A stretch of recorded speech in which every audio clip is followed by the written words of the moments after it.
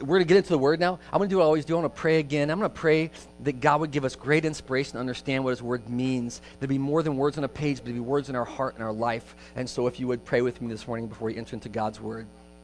Father God, we thank you so much for this morning. We thank you for the communion that we shared together and the mystery of faith, the invitation you give us to come and sit at the table with you, our safe, our good, our holy God who loves us and who's drawing us into kingdom away from peril and through danger towards yourself. We give you thanks and praise for that this morning. We pray now as we come here to listening to the birds sing, I can't help it, Lord, and seeing the glory of your creation around us. We just join in all creation to learn from you. Would you be our teacher this morning? I pray that we would have attentiveness to what you have for us to know, that we wouldn't, we would just sit back and just listen and learn from you and what you have to show us today. May you empower us to understand your word. May your Holy Spirit be our teacher as you promised would happen, that we would know in our hearts, that no one need convince us, because we would know in our hearts that you love us and you're with us no matter what. And Father, for your glory, for the work that you do, for the power of your word and your witness, and your faithfulness to us, we give you thanks and praise. We pray a prayer of unimaginable thanks to you, Father, because you gave us your only Son, that we could even know you. Thank you for that. We pray in his name. Amen. Awesome. So we're going to turn to Corinthians chapter 4 this morning. We just finished chapter 3, and so we're going to pick up in chapter 4. But someone asked me this week, they said, are we going chapter by chapter? And not really. We're going kind of thoughtishness of how the text breaks down. So sometimes we'll cover very little, and sometimes we'll cover a chapter, or maybe even more than a chapter. And so we're going to pick up today what happens to be in chapter 4, verse 1 of 1 Corinthians. If you didn't bring a Bible, we brought a few of them out. That's awesome. Whoever brought the Bibles out, that's super cool. That's on page 794 of our Bibles on the tables in front of you. If you don't have a Bible, I'd encourage you to open the Word and look at it. See what the Word says. You know, one of the things that happened this week is I was at VBS. I know I'm like a Bible nerd, and I'm also a pastor, so there's two strikes against me. But I couldn't help but listen attentively when people were teaching what the Bible says. And often I have a tendency to do it too, where I'll just kind of say, I think it says approximately this. But you know what? If you're not looking at the Word, you can't tell if people are accurate or inaccurate in the Word. And so I would always encourage you, because I can be as inaccurate as anybody, I would encourage you to look at the Word for yourself and say, well, that's not exactly what that says, does it? And wrestle and pray and ponder with me what the Word says. That's why I always encourage you to open it, by the way, so you check me, right? So here we go, chapter 4, verse 1. Paul continuing on in this idea of how we are to think about who he is. And this letter so far has had a big issue about Apollos and Paul and Cephas and Christ. And Paul is pushing all of us toward the reality of who Christ is. And so here's what Paul says then. So then, men ought to regard us, that's Paul, Apollos, and others, as servants of Christ. And that's the first thing on the card this morning is servants of Christ. I want to talk about what that means a little bit. It's not just servants of anybody. It's not servants of all things. It's servants of a particular mission. Paul has one thing he wants made known amongst the Corinthian church, and in fact, it becomes the very marker of Paul's entire life. This week in VBS, we spent some time talking about Saul becoming Paul, and it was awesome. But if you go back and you read Paul's conversion story, he was radically converted because he encountered directly the very God of creation, and he encountered him in a way where he was rebuked for being hostile toward Jesus, right? That's a pretty radical conversion. But there's a key in here where it says that then he was anointed. I think it was Ananias. See, you got to check me on this. Ananias, who laid hands on Paul. There's no indication that Ananias had a special gift to do this. He laid hands, and Paul, when the scales fell off, you heard the story, he received the Holy Spirit, right? And that's the anointing of Christ. That is the Messiah, the spirit of Messiahship that was given to Paul. And Paul would say, as one who's abnormally born, right? Meaning to be born again. I want to say something. I've said it to you before, but you cannot, we said this in chapter 3, you can't discern spiritual things without the Spirit of God. You can't. We are so like to do our own thing, right? I mean, I know I'm a dad. I like to do things by myself. Last night, my kids were at my house. Like, can I help you with this stuff? And I'm like, no, I got it, right? We want to do it ourselves. But this is not a thing we can do ourselves. We need the Spirit of God in order to do anything of value. Or, as Paul would say, you have to be one abnormally born to encounter the real God of the real cosmos. And so that's what Paul says here. He says, so then you ought to regard us as servants of Christ. This is Paul's own title for himself. As a matter of fact, you might, if you're paying attention, you might remember that back in chapter 3, verse 5, Paul says the same thing. My message and my preaching were not with wise and persuasive. Oh, no, that's not the right verse at all. Where's it at? Oh, I'm on 2:5. Here we go, church. See, did anybody miss that I was in the wrong spot? Here it is, chapter 3, verse 5. What, after all, is Apollos, and what, after all, is Paul? Only servants. What, though? Through whom you came to believe. Like, this is what Paul's main mission is. This is what Apollos' main mission is.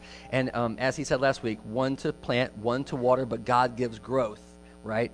And so he sees himself very much in this mission of Christ. And he's trying, church, and I hope we are too, trying to rightly orient ourselves. He's rightly orienting himself under the headship of Jesus, of the Messiah, the anointed one. And so he's like, we're servants, but not servants of the world. We're servants of Christ. This is why the church of Christ ought to be able to come together under a common banner of Jesus and serve together. And when we struggle, we ought to learn from the struggle. Paul says that. We're only servants, but servants through whom you came to believe. So what does it mean to be a servant of Christ? That's our topic this morning. What does it mean to be, because, I guess there's two ways we can go about this. We can read this, and we can say, well, that's true for Paul and Apollos, but it's not true for me. I'm just a believer. Just a believer. Maybe God's gifted you in a unique way that he's asking you to live out your giftedness for his glory in this life. Like, do you ever think about Paul or about Apollos when they were before they were who we know them to be? Do you think that they saw themselves rightly? Do you think they saw the future missions or the future work they had to do? And I don't just mean in the church, I mean anywhere in life. The creative ability you have. Maybe I was talking to someone this week, they love to play baseball.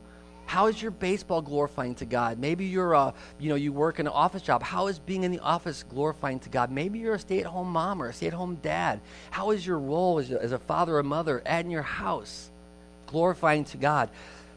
There's this idea that Paul says you should consider all men as servants of Christ, anyone who is doing the work that we're doing. He's rightly positioning the church again under the headship of Christ. Okay, so here we go. 7 markers then. We're going to get them from the text of what it means to be a servant of Christ. So here's what he says. So then you ought to regard us as servants of Christ and as those who what? Here's the first thing. Are entrusted with the secret things of God, or maybe your translation says the mysteries of God. One of the things that's really interesting to me as I engage people with the gospel and try to think through my life practically is that God is mysterious. Our friend Lance Carpenter likes to say, God doesn't do the same thing twice in the same way. He does the same things, but in different ways for his glory, right? Like if you read through the Bible, the miracles, they happen a little differently every time. There's like no formula you can get down to say, now this is how you make it happen. Matter of fact, I mentioned to you that the Apostle Paul, when he was Saul, that Ananias, and check me on that, laid his hands on Paul, and Paul received the Holy Spirit in that moment when the scales fell off, right? That's how Paul received the Holy Spirit. But you know also that in Acts chapter 10, there was a family who had received the Spirit before Paul got there. And Paul says, man, you got the same, or before Peter got there. And Peter's like, you got the same Spirit here. It's the Spirit of God. So God does the same things in different ways, right? He's mysterious. But he's not mysterious as one who's hiding. This doesn't mean a mystery like something you can't figure out or know. Because like many of us think, well, okay, so how does my life really work? Like, how am I supposed to follow Jesus? What does it mean to give my life over to Christ? Listen, this is the journey you take with him, but the requirement is that God is involved. There's no formula for following Christ without God. There's no formula for following Jesus without Jesus, right? We follow Jesus because he's in our life. And so this mystery then is not a mystery of like a whodunit, like dun dun dun, who did it? How to get all the answers, find all the clues. No, it means the mystery, listen to me, of divine revelation in your life. A God-sized revelation in your life, in your heart, for real. This is the walk of Christ. Means to walk around in the Spirit, means to be listening to the divine mystery that God has in your life. And then there's another component, because then we can get off in the weeds, right? We can say, I think God called me to be king of the world. Probably didn't, okay? So then we need some friends, brothers and sisters who also are walking around in the Spirit of God, walking around in Christ, who come alongside us and begin to help us understand the mysteries of Christ. That's why Paul says what? We are stewards, we are managers of the household of God in the mysteries of Christ. Like we are stewards of the gift of Christ. And so we together then come around and say, Bill, I don't think God's calling you to be king of the world, right? That's the second thing. Then there's this third thing where, like, together, we're being taught as a church what it means to be a church together. I said the Little C Church, right? And then we gather like this, and we're like, good times and bad times, and it's like, this is what God's doing. So sometimes if we think things are like totally going, sideways, and all hope is lost, someone can come and reveal the mystery of God to us and say, no, all hope is not lost. Remember again the gospel. Remember again the promise we have for eternal life. Remember again the promise we have for God to be with us right now, today, in a powerful way. See, it's the mystery of God, but Paul says that we are stewards. A marker of being a servant of Christ is to be a steward of the mystery of God. Now, guess what this does? This doesn't give us a lot of power. It doesn't give us a lot of power to command things. It gives us a lot of opportunity to listen, to observe, and to learn, to walk together. I said to you a few weeks ago in one of our messages, I was saying, sometimes we say, I don't know. I don't know. But I know someone who knows. And that's the same idea here. We don't have all the answers, but yet we know that God is working all things for his glory and, listen to me, church, our good. So this idea that we are stewards of God's mysteries means keepers of the house or the dwellings of God, and these mysteries, these things that must be revealed by God himself to his church.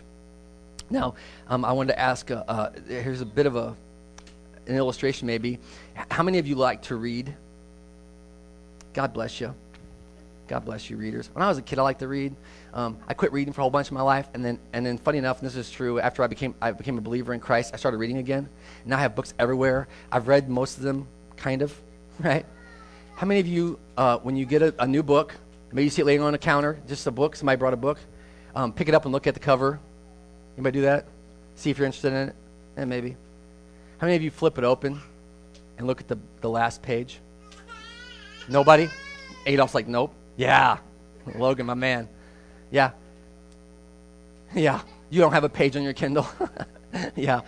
So, it's funny. I saw a book on my counter this week, and I opened it up, and I flipped it to the last page, and I kid you not, this is probably a 450-something page book you got to read, and just how happened where I flipped to, I was flipping to the back, and it's like a conclusion and summary, and it's like, if I had to leave you with 2 points, here's the 2 points of this book. And there were 2 sentences, and I thought, well, done.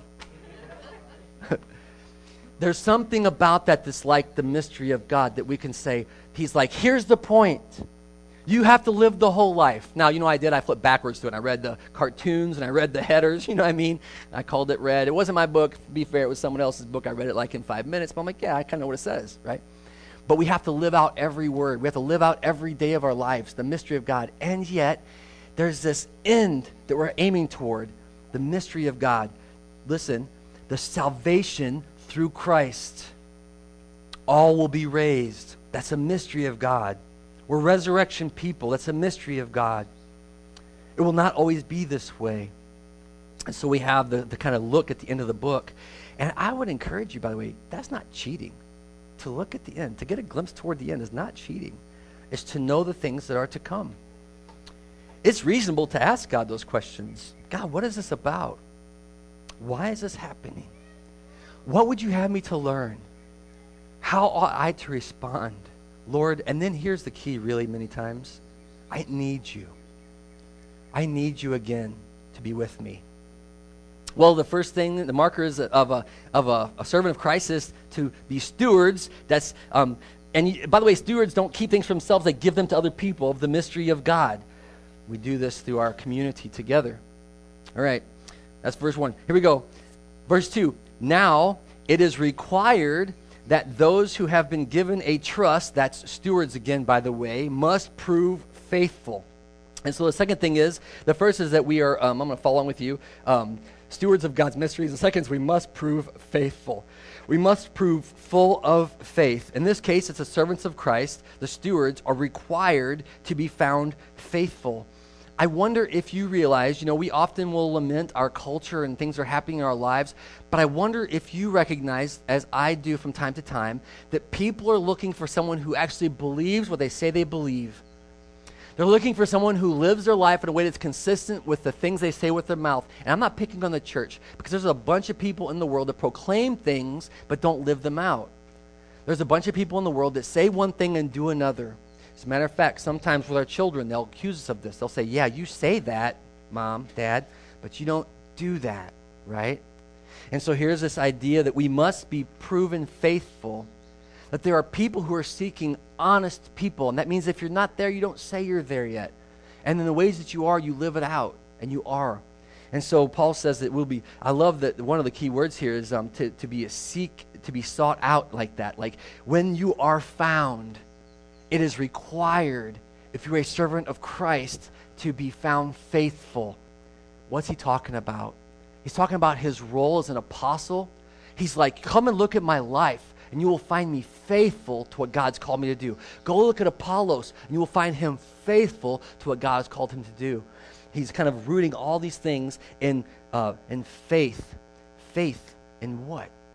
Faith in Paul? Faith in Apollos? I don't think so. No, faith in what God is doing. Faith that God is who he says he is, and he is faithful to do the work. And we must prove faithful by our lives. I want you to think about some stories. And this is a thing, we ought to have an awareness toward it when we hear someone sharing something from Scripture. They say like, man, if you want a really good life, read the book. Read the book. It's full of all how to have a great life. I don't know. Have you read the book?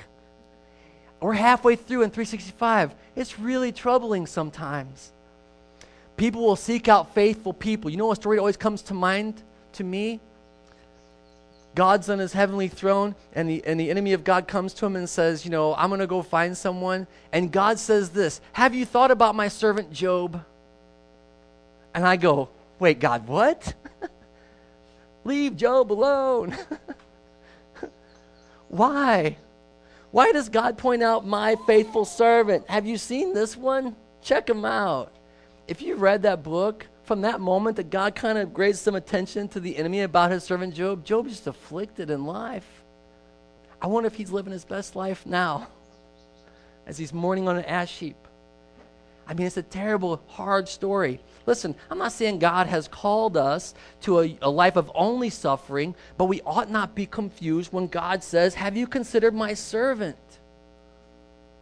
When there's a spiritual warfare, and you go, God, why is this attack happening to me? And it's like, well, why not me? Who's better equipped than one who has Christ? Who's better called to walk through this in faith, demonstrating faith in what God is doing, than one who has been marked for salvation and redemption? Listen to me, one who's been marked for resurrection.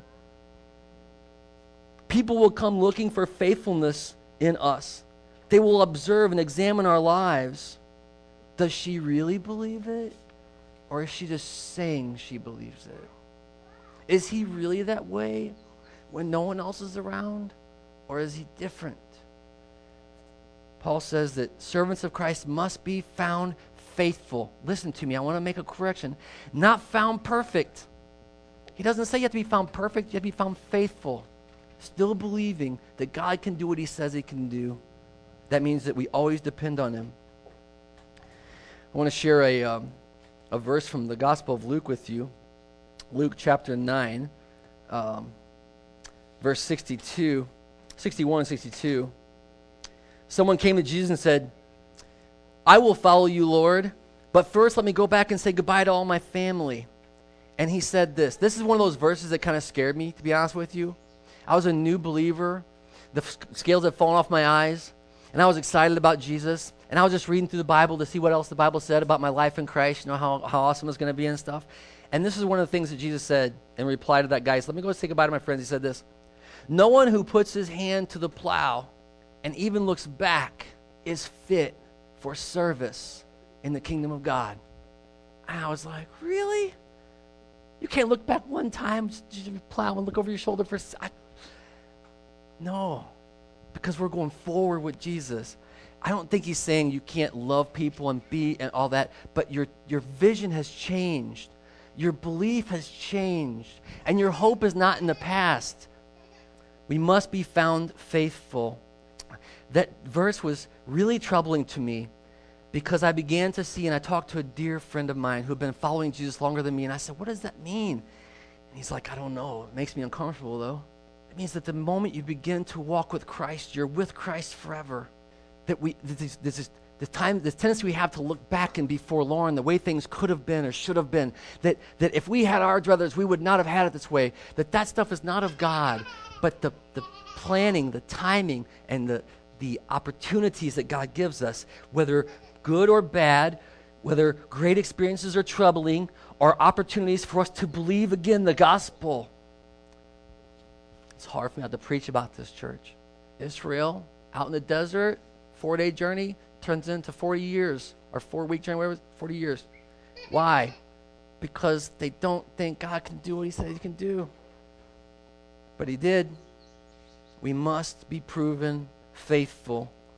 That's the second marker we see here. Now it is required that those who have been given a trust must be found faithful. My Bible says proven, but it must be found. When people find you, you're required to be faithful.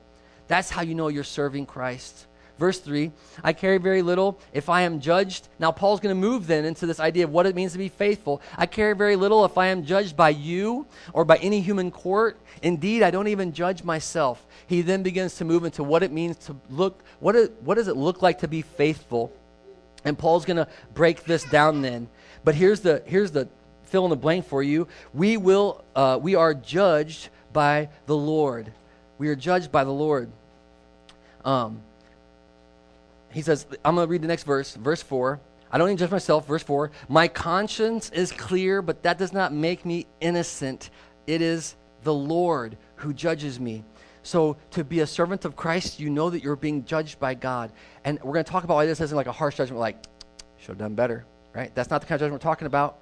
But we will be examined, we'll be judged by God. But Paul says there are 3 particular areas of judgment or examination or inquiry or investigation or questioning that he is not worried about at all. 3 areas. He says, I'm not worried about these 3 areas of judgment or examination. The word judgment there isn't really exactly right. It's like people who would inquire or look into Paul's life and say, what does it really look like, Paul? Are you being faithful in your life, right?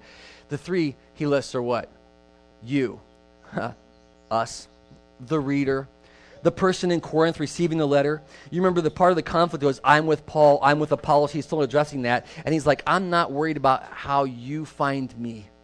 I'm not worried about what you think about me.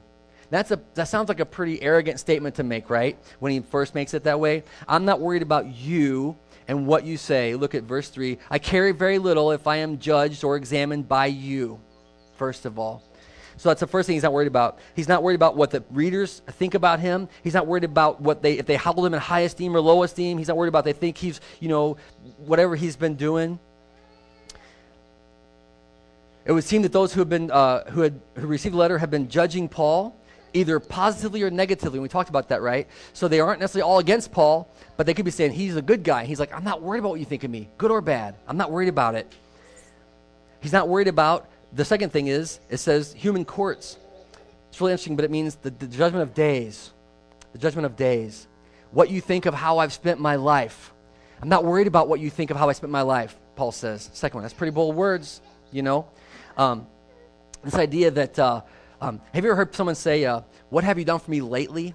There's another story in the Bible about people who have been faithful in much, and then all of a sudden it's like over, and they just complete despondency.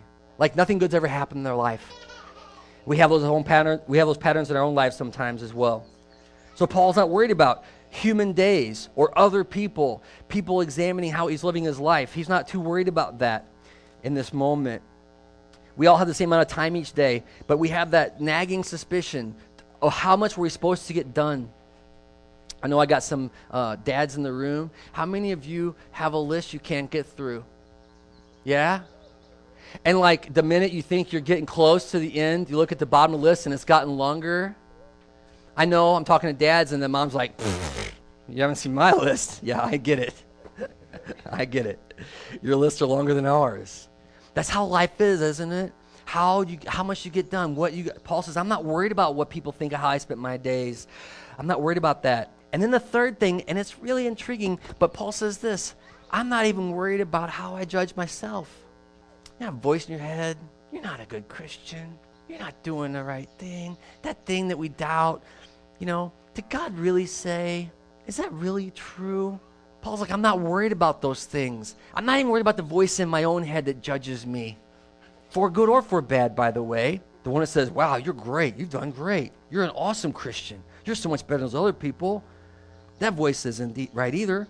Paul says, no, I don't regard myself in any of these three areas, not even myself. My conscience is clear, is what he says. And even still, and this is the key, it is not my conscience that has made me righteous. That's hidden in the text there. But he says, my conscience is clear, but it does not make me, the word says, innocent. That means it doesn't bring justification for me. Now here's the key then.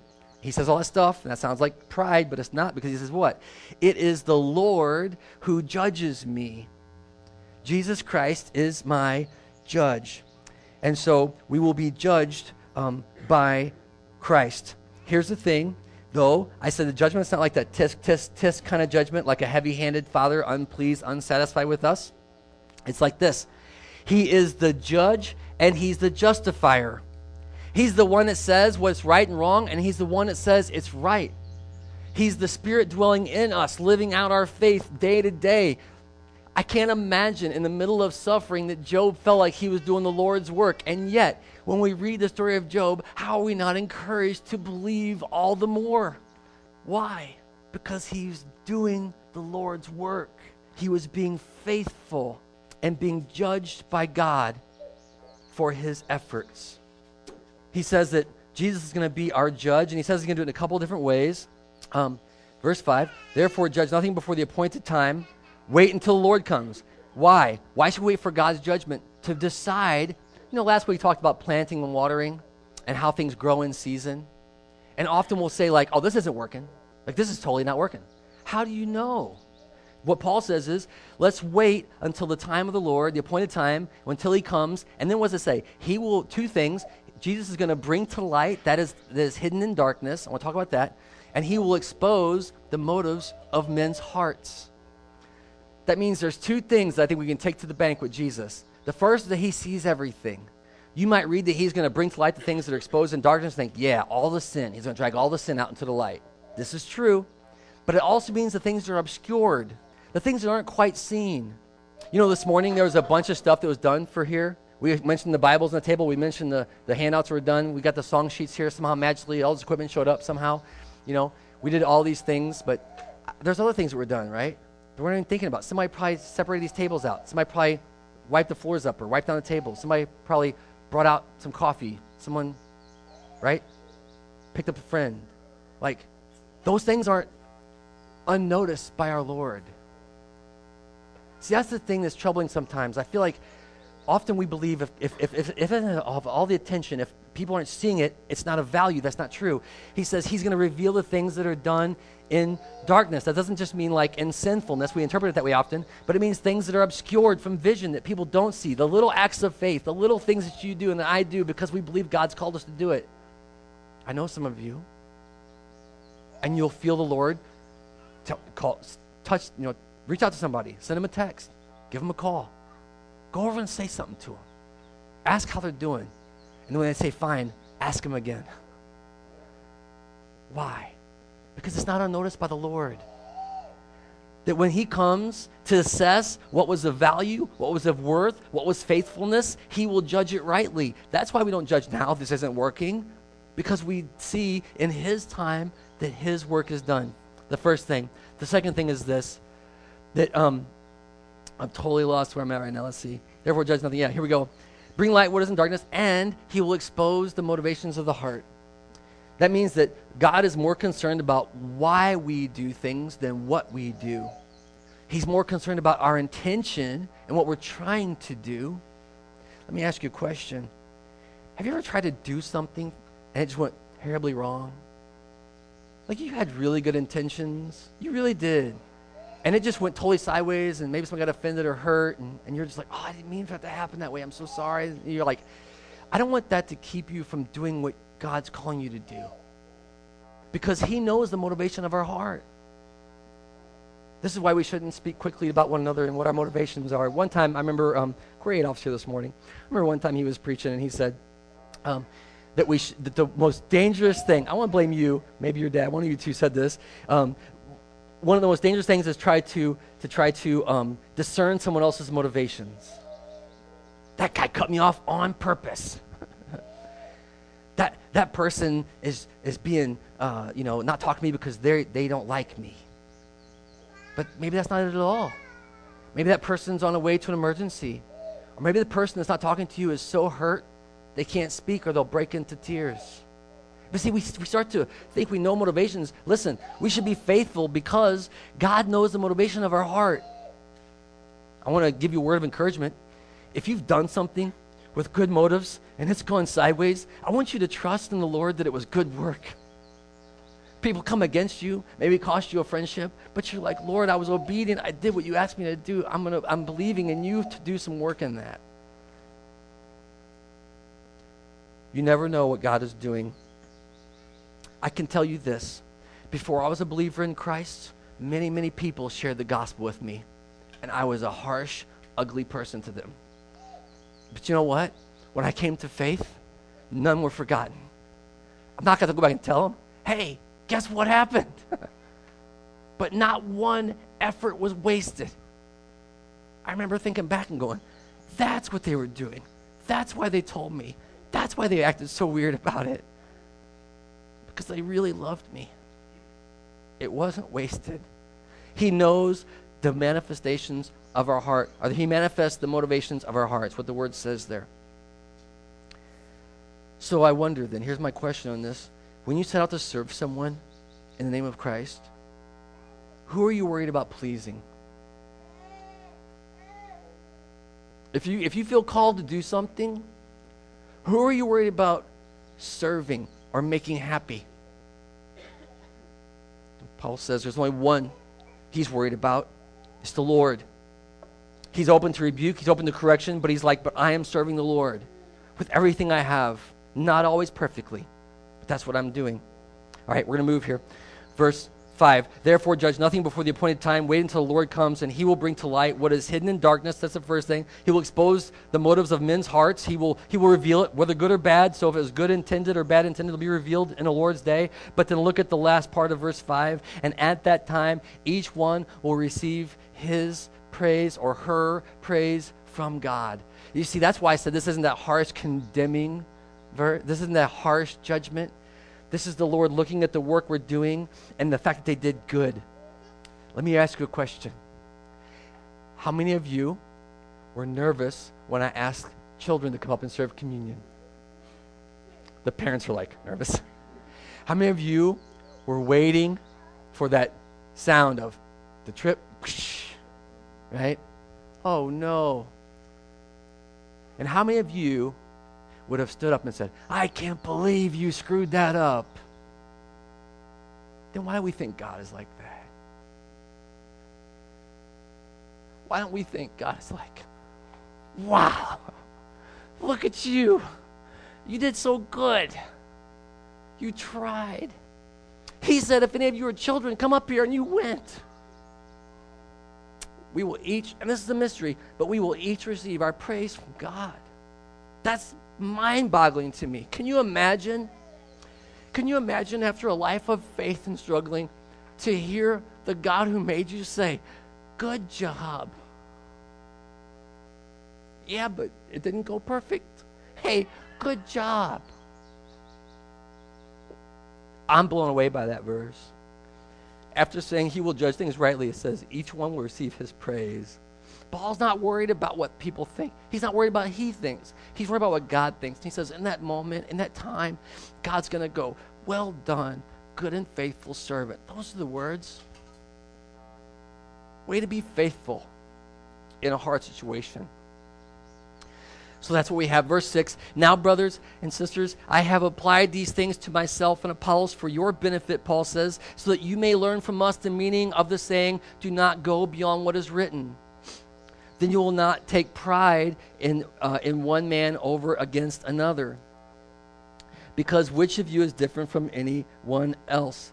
And so mine passes over. Maybe yours says puffed up. Don't go beyond what's written. Then you will not take pride in the one of you over another. Here's something that's a mark of being a faithful Christian servant. It doesn't puff others up. Being a faithful servant, being a servant of Christ, doesn't puff others up. As a matter of fact, often it's the opposite effect. It deflates us a little bit more.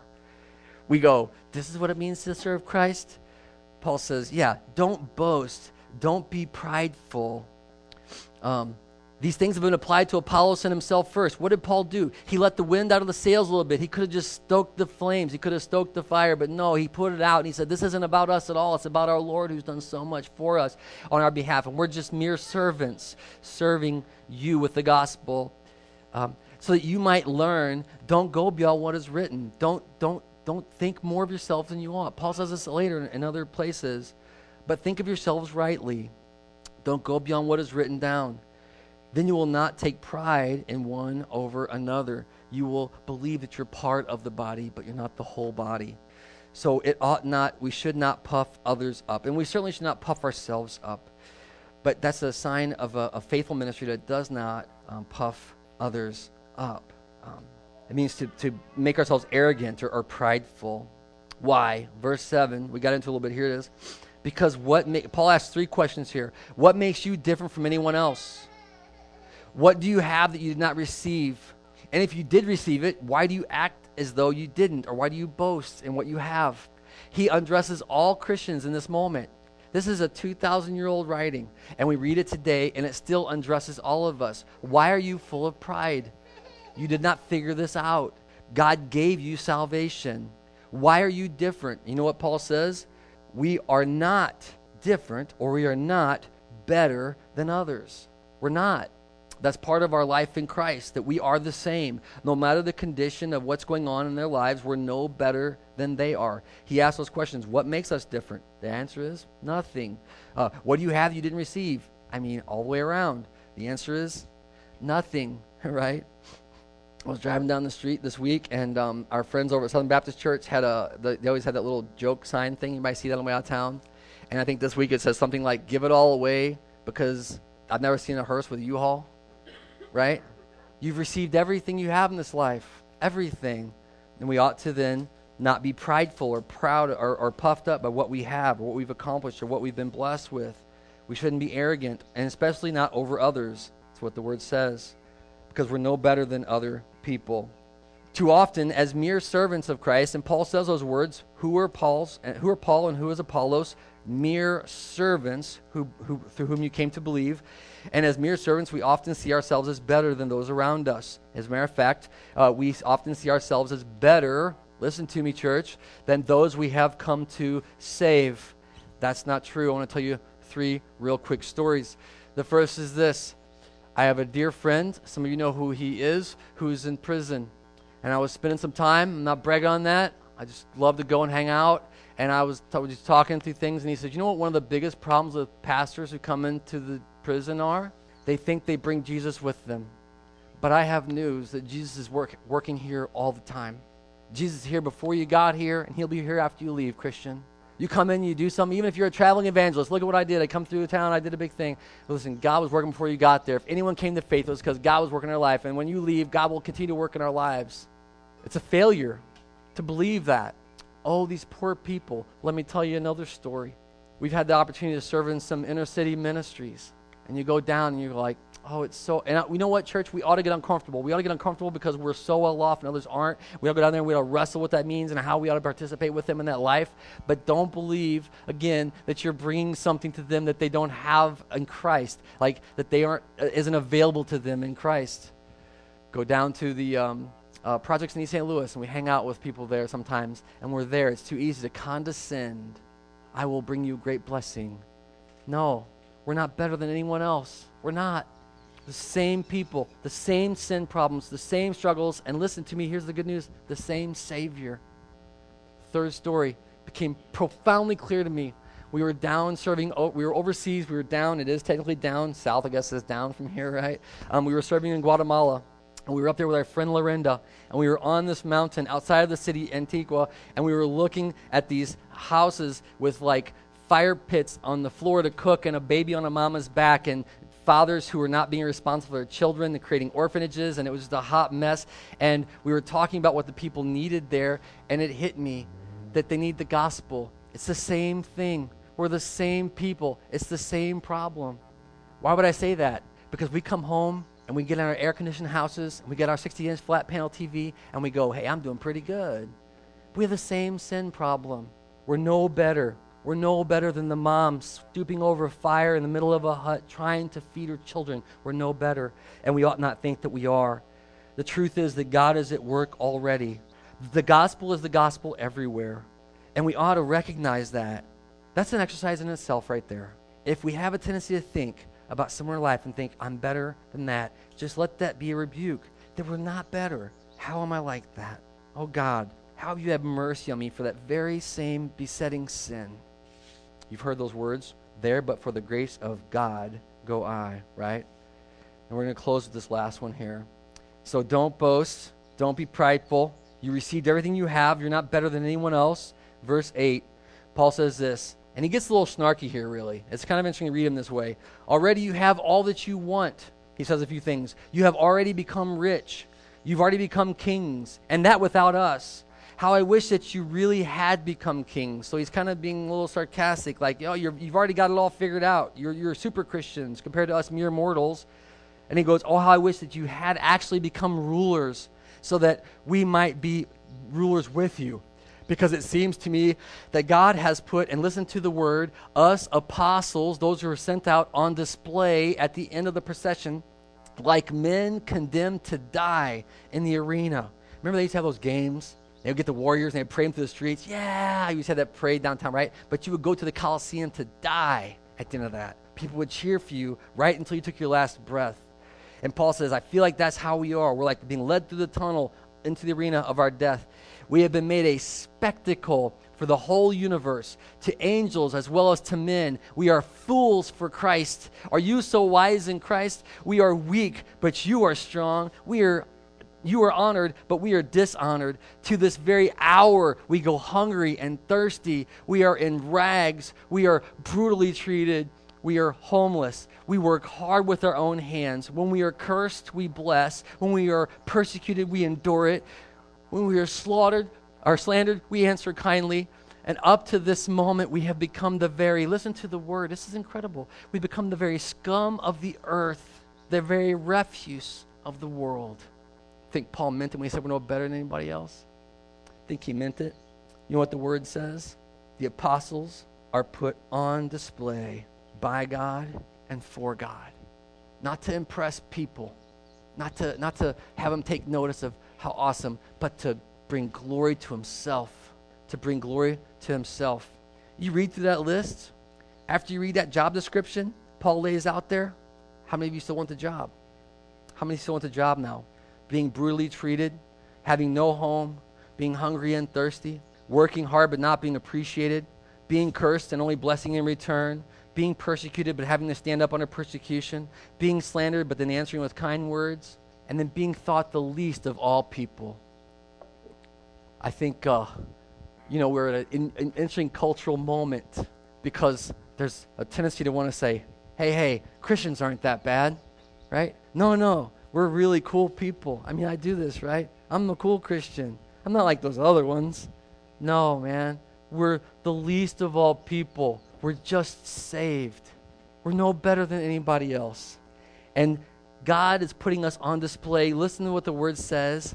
Before angels and people. What does that mean? What does that mean? You might know. Do you think that there's angels looking at the state of the world right now and going, oh, man, what a mess. And you got people standing there looking at our lives going, those people? And they say that they follow the one true God? Have you seen them? Have you seen the way their lives are? Do you see the kind of cars they drive? Oh my gosh.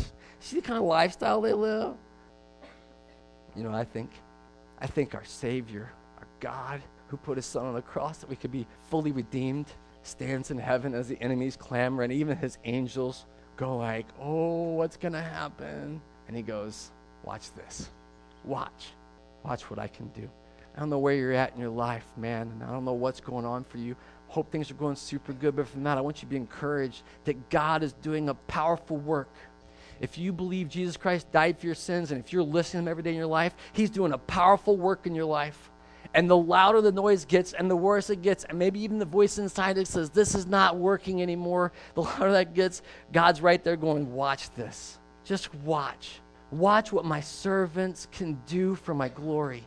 I hope that's where you're at. I want to pray that we would have eyes to see and ears to hear. I told you last week, after the message on being the church, it was so powerful to see it unfold through VBS. What's this week going to be? How are we going to see opportunities to serve and honor Christ when people are sneering or mocking or ridiculing? How are we going to continue to bless people when they're cursing? I pray we find a way. Pray with me if you would. Father God, I thank you so much for the truth of the gospel. I thank you for the way that we can so often think that we're better, but we're not. I thank you for the way that you kind of gently dress us down and say, no, but I love you. You love us. Oh, Father, for the grace that you poured out that we do not deserve, for salvation you brought that we ought not to have, and indeed, Father, for the truth of the Holy Spirit living in and through us that transforms us from the inside out, I pray we would be like those faithful biblical witnesses. No one need write a book about our lives, Father, only that you would be glorified, only that you would be praised, because we were found faithful to you. And even that, Lord, isn't of ourselves, but you. You've done it all. I pray for my friends here who maybe haven't surrendered their life to you. You know, they're still trying to find that way to do it themselves. They're like, I'm going to be a better person. God, I promise I'm going to do better next time. I pray that would die. I pray it would die at the cross of Christ because you did it all. There's nothing we can do to bring salvation to ourselves, Father, but you brought salvation through the Messiah, Jesus Christ. I pray if there's anyone here still trying to run on that treadmill, that they would just trust you. And then I pray that when someone says, hey, I need a kid to serve the Lord, we might say, I'll go. Help us to try. Help us to try and to trust your grace in judgment. We love you so much, and we pray in the name of our mighty Savior, Jesus Christ. Amen.